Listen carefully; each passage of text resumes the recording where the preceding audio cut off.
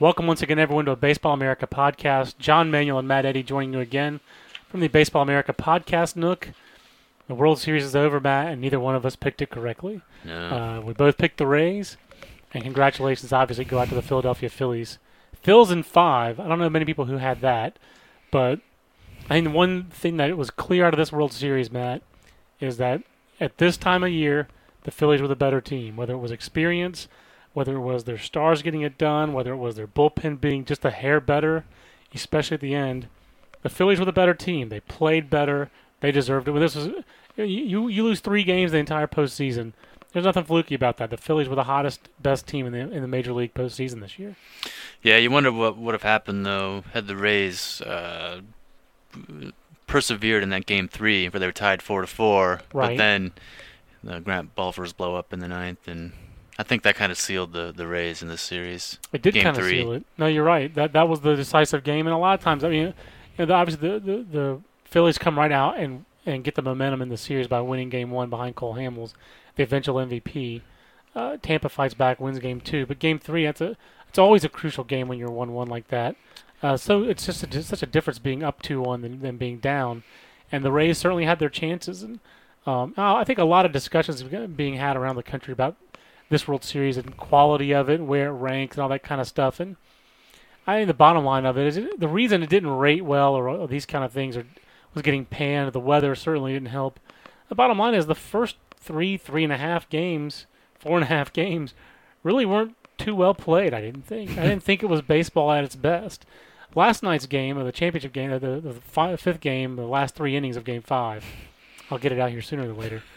That was crisply played, well pitched. It was good hitting. Yeah, Rocco Baldelli's solo home run, that was a great piece of hitting. Yep. Which Tim McCarver and Joe Buck could not come close to describing, what he did well. To be able to pull a ball that's riding in on you like that, and not just hit with a fat part of the bat, when you have Rocco Baldelli's 80 regular season bats, the rust, his medical condition. That was an unbelievable piece of hitting by Rocco Baldelli, and all we got out of Tim McCarver was, well, usually you want to stay away, so they have to hit the home run away.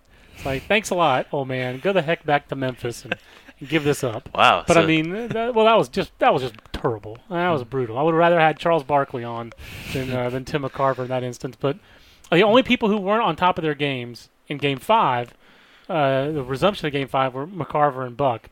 The first 4+ games, I don't think either team was on at its best, nor were the umpires. No. That's why I think the series didn't have a whole lot of momentum. It never seemed like it generated any momentum. I don't know if you thought it was as big of a dud as the national media did.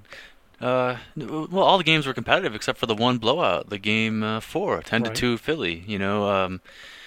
Some really bad calls on the bases, some very questionable ball and strike calls, in my opinion. Which happens a lot, but this year seemed much worse than normal. I think from my perspective, it seemed lopsided. I think more of the ball and strike calls went in favor of Philadelphia.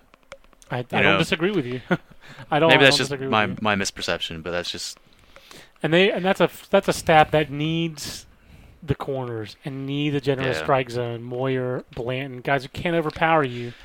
And whether it was a conscious thing or not, I don't think it is. I don't think the umpires are ever biased like that myself. But bigger strike zones, generous strike zone calls really helps guys who don't have overpowering stuff. And the Rays don't need a big strike zone. They have power arms, and it certainly didn't. Nothing worked out the way that you thought it would work out in that series.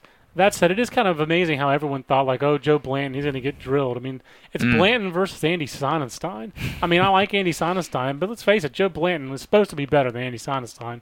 He was better. Jamie Moyer, I did say at the beginning of the playoffs, I think people were giving Jamie Moyer way too little respect. He had a great year this year for a 45-year-old. A good year for any Major League pitcher. Probably the best 45-year-old season by a pitcher ever.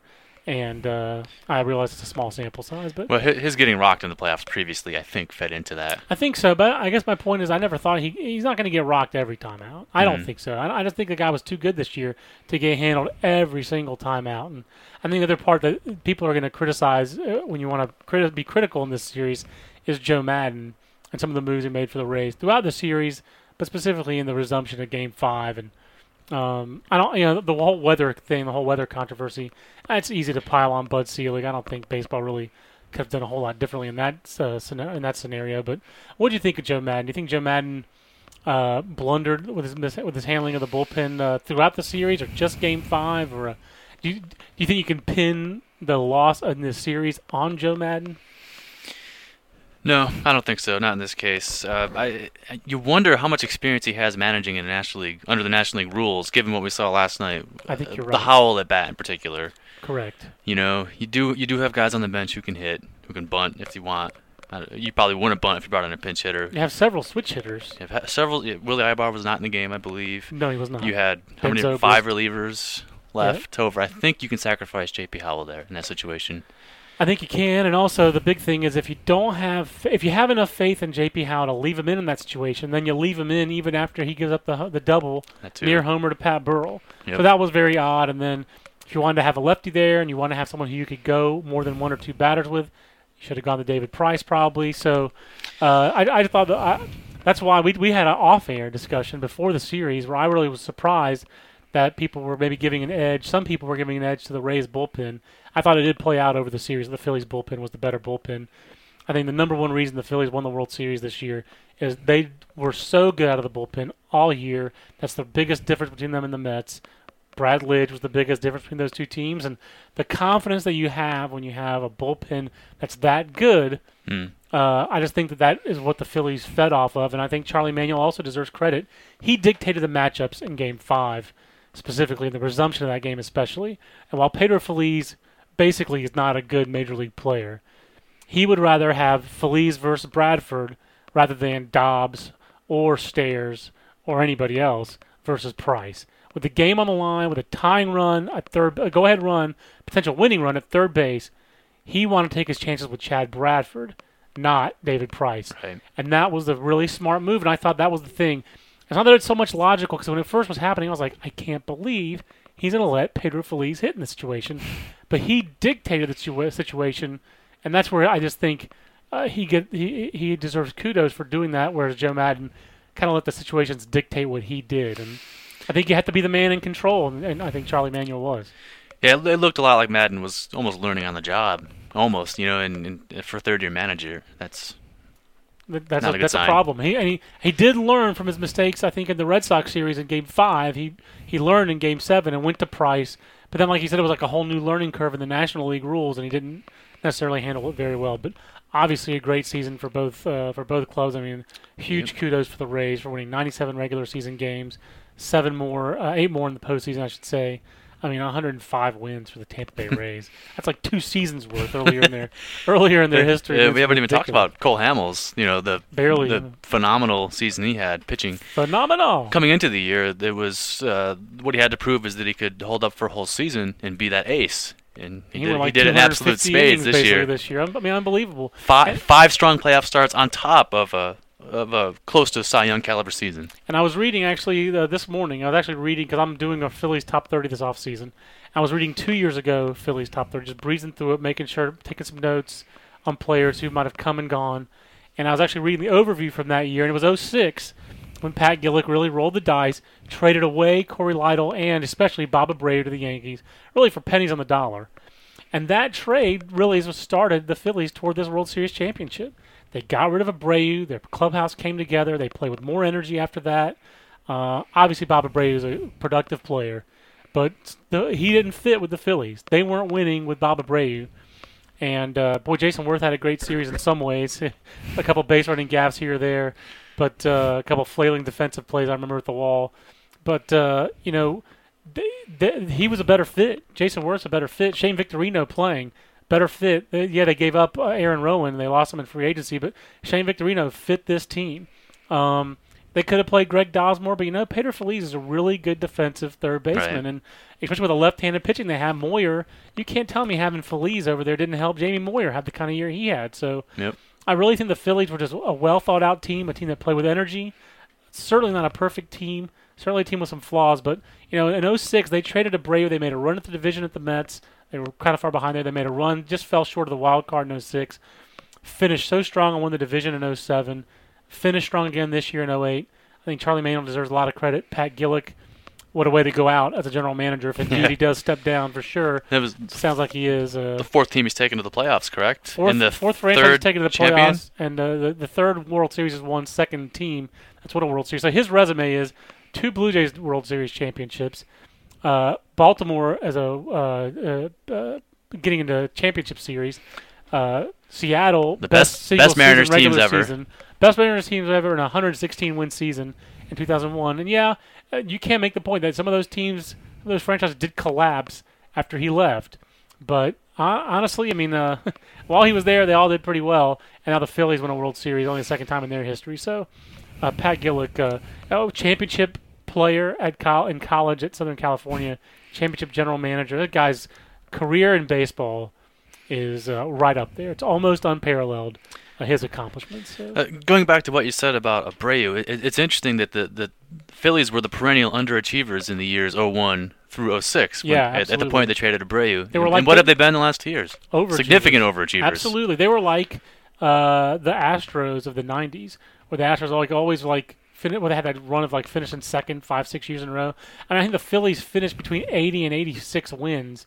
80 and 87 wins, 80 and 88 wins for 6 straight years. They've been in the race, on the fringe of the race every year. Basically, but the Blue Jays cannot push through. Been like the Blue Jays have been in the last decade, with 1 or 2 years of where the Blue Jays might have bottomed out. But the Blue Jays are always between 80 and 90 wins, always threatening the playoffs. The Phillies able to break through the last couple of years. The Blue Jays have not been able to. With an assist by the Mets. That was an unspoken part of that I was leaving out, but you are correct, sir. Yes. So the Phillies, just amazing, just how also they're really in some ways more homegrown than the Rays. With Utley, their best player. I mean, Chase Utley, phenomenal year. Don't understand how the Fielding Bible scores him a plus 47, but gives its Fielding Bible award at second base to Brandon Phillips at plus 17. I saw that press release today. I didn't see that, no. But they did that, and that boggles the mind. So I don't quite understand that methodology. But Chase Utley, phenomenal player. Ryan Howard, a flawed player, but he's almost guaranteed to finish first or second in the National League in home runs every year if he's healthy. Jimmy Rollins has a bad year, but still leads this team.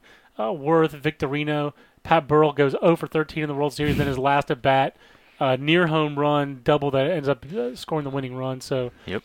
A lot of home, and you mentioned Hamels, Brett Myers, Ryan Madsen, a lot of very crucial homegrown players. And even Shane Victorino, certainly not homegrown, but his first year in the organization was spent in the International League with the Phillies in Scranton. He was IL MVP. So they did, I think, have something of a hand in developing him as well. So just amazing story for the Philadelphia Phillies, and I'm happy for Jason Stark and a lot of other Phillies fans. Chris Klein. They're kind of like the Royals. They have a lot of fans in the national media for some reason. It's strange. I think because a lot of those guys grew up in the 70s when the Phillies and Royals were significantly relevant. So it was the Mike Schmidt, George Brett rivalry. There's that as well. So it's a Baseball America podcast. I'm John. He's Matt. Wrapping up the postseason. Now we're going to talk a little Arizona Fall League, Hawaii Winter Baseball. We're kind of shifting into prospect season here, Matt. You're working on 3 top 30s. I'm working on 3 top 30s. So we'll definitely talk about those next week on BaseballAmerica.com. We start posting American League East top 10 prospects. So I'm sure that Will Lingo and I will do a podcast. He did the Orioles. I did the Junkies. You start with the Mariners. No, the Blue Jays. Oh, good grief! I forgot about the Blue Jays. Good grief. We really just talk about Yankees and Blue Jays, but we'll do that next week. We might even have a podcast extra for you. But so I like looking already. I even had to reference the Fall League already in my Yankees top 10 because Austin Jackson certainly going to factor into the Yankees top 10. Off to a good start. Talked to a scout out there who likes what he sees out of Austin Jackson. But really, Matt, I mean, how much stock when you're ranking a top 30 or a top 10 do you make of how much stock do you put into performance in the Fall League? In the Arizona Fall League in particular, it's very conducive to hitting. The environment is so that the hitting numbers. You certainly don't like to see a guy go there and fall on his face, right? But at the same time, the power numbers. You have to take it with a grain of salt, as they say. For pitchers, and then on the flip side, you would think it would be a great sign for pitchers, but they're only going 3 innings. So that's the flip side. It doesn't prove anything about their ability to go through a lineup twice or to get to their secondary stuff necessarily.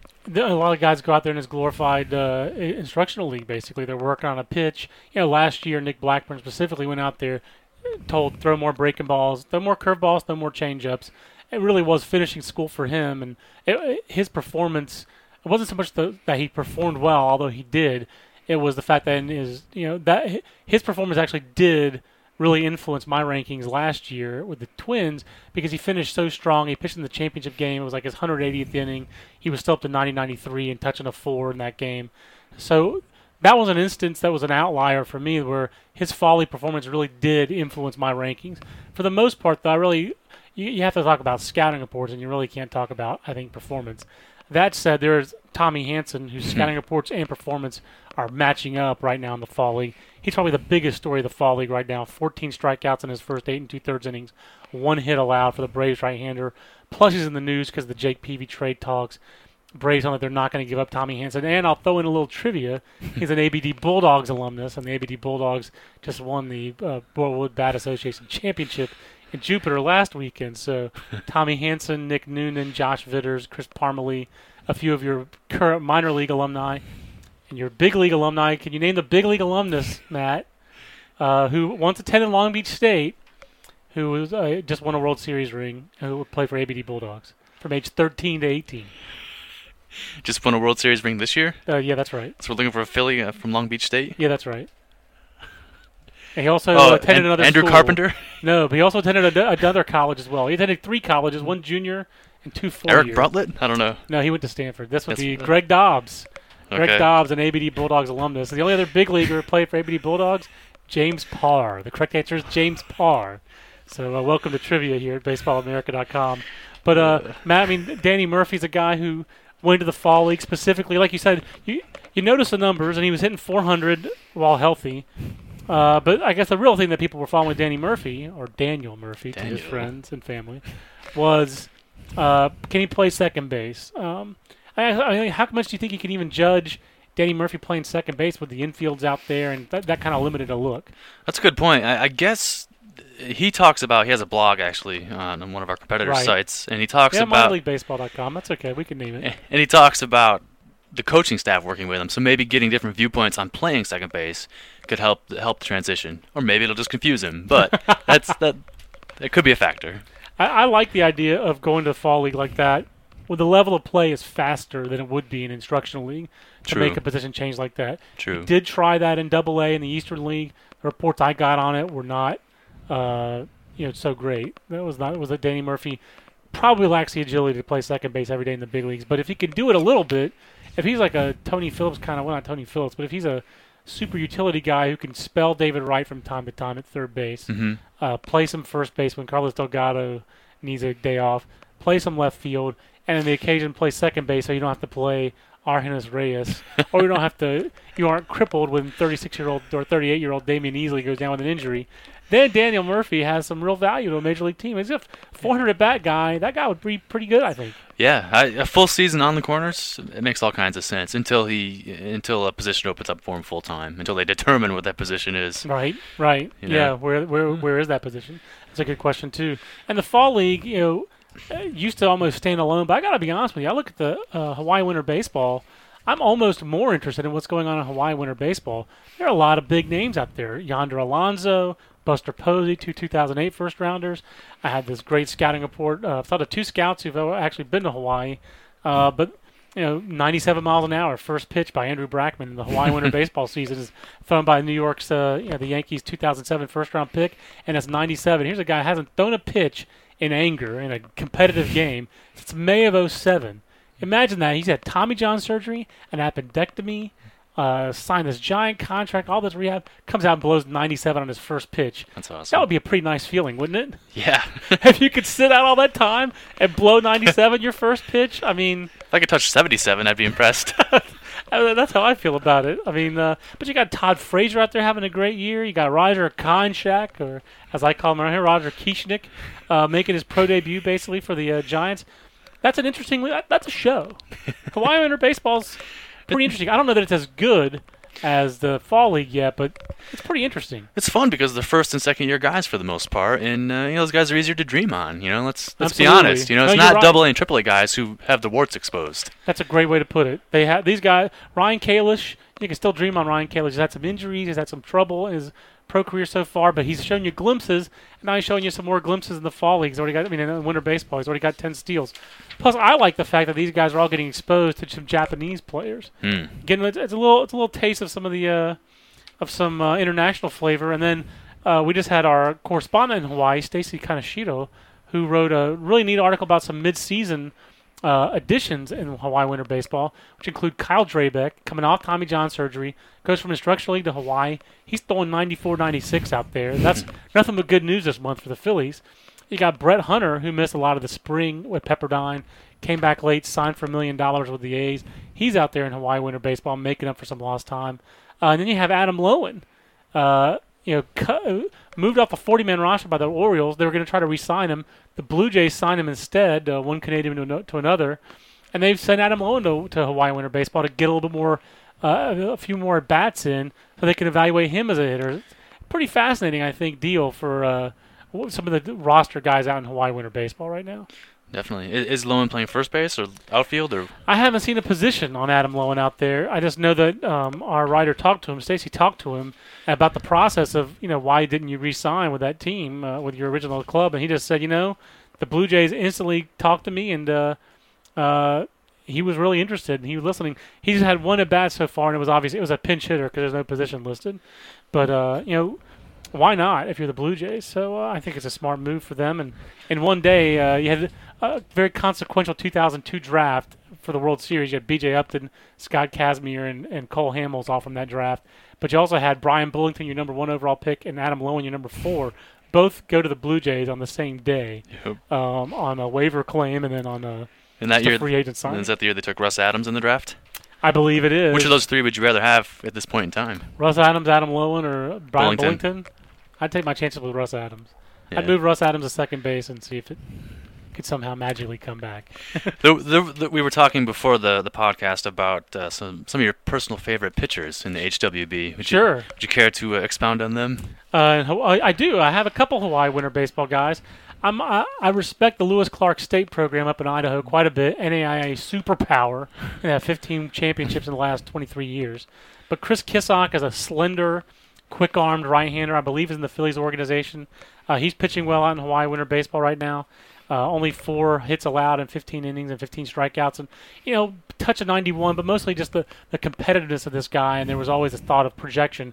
He was listed at 6'3", 160 at Lewis Clark State. So always some thought that if this guy got some meat on his bones, the 90 and 91 that he would touch would be where he'd sit. Always had life on the fastball. Always showed a quick wrist and the ability to spin a breaking ball. And then Kyle Bloom is a lefty. Older guy in the Pirates organization, but a guy who really made progress in the second half of this season, according to his manager, Tim Leeper, who's no longer with the organization. But Leeper said they made an adjustment with Kyle Bloom where they took the hesitation. He had a pause in his delivery. They eliminated that, and that quickened his arm. Fastball velocity got up to 92. Sitting more in the 88-90 range, which is solid average for a lefty as opposed to fringe or below, which he used to. And the crispness of his pitches increased. And again, he's performing out there. It's a pitcher's league, but 21 strikeouts in 20 innings, 11 hits allowed. Kyle Bloom's a lefty, and you're going to keep giving those guys chances. And right now, it sounds like he's gone from a guy with 3 fringy pitches to a guy with 3 average pitches, and that's a guy who's got a chance. So, yeah, I like him. Yep. Yes, sir. I like him. I like him a lot. Who are your personal cheese balls in Arizona Fall League or Hawaii Winter Baseball before we sign off?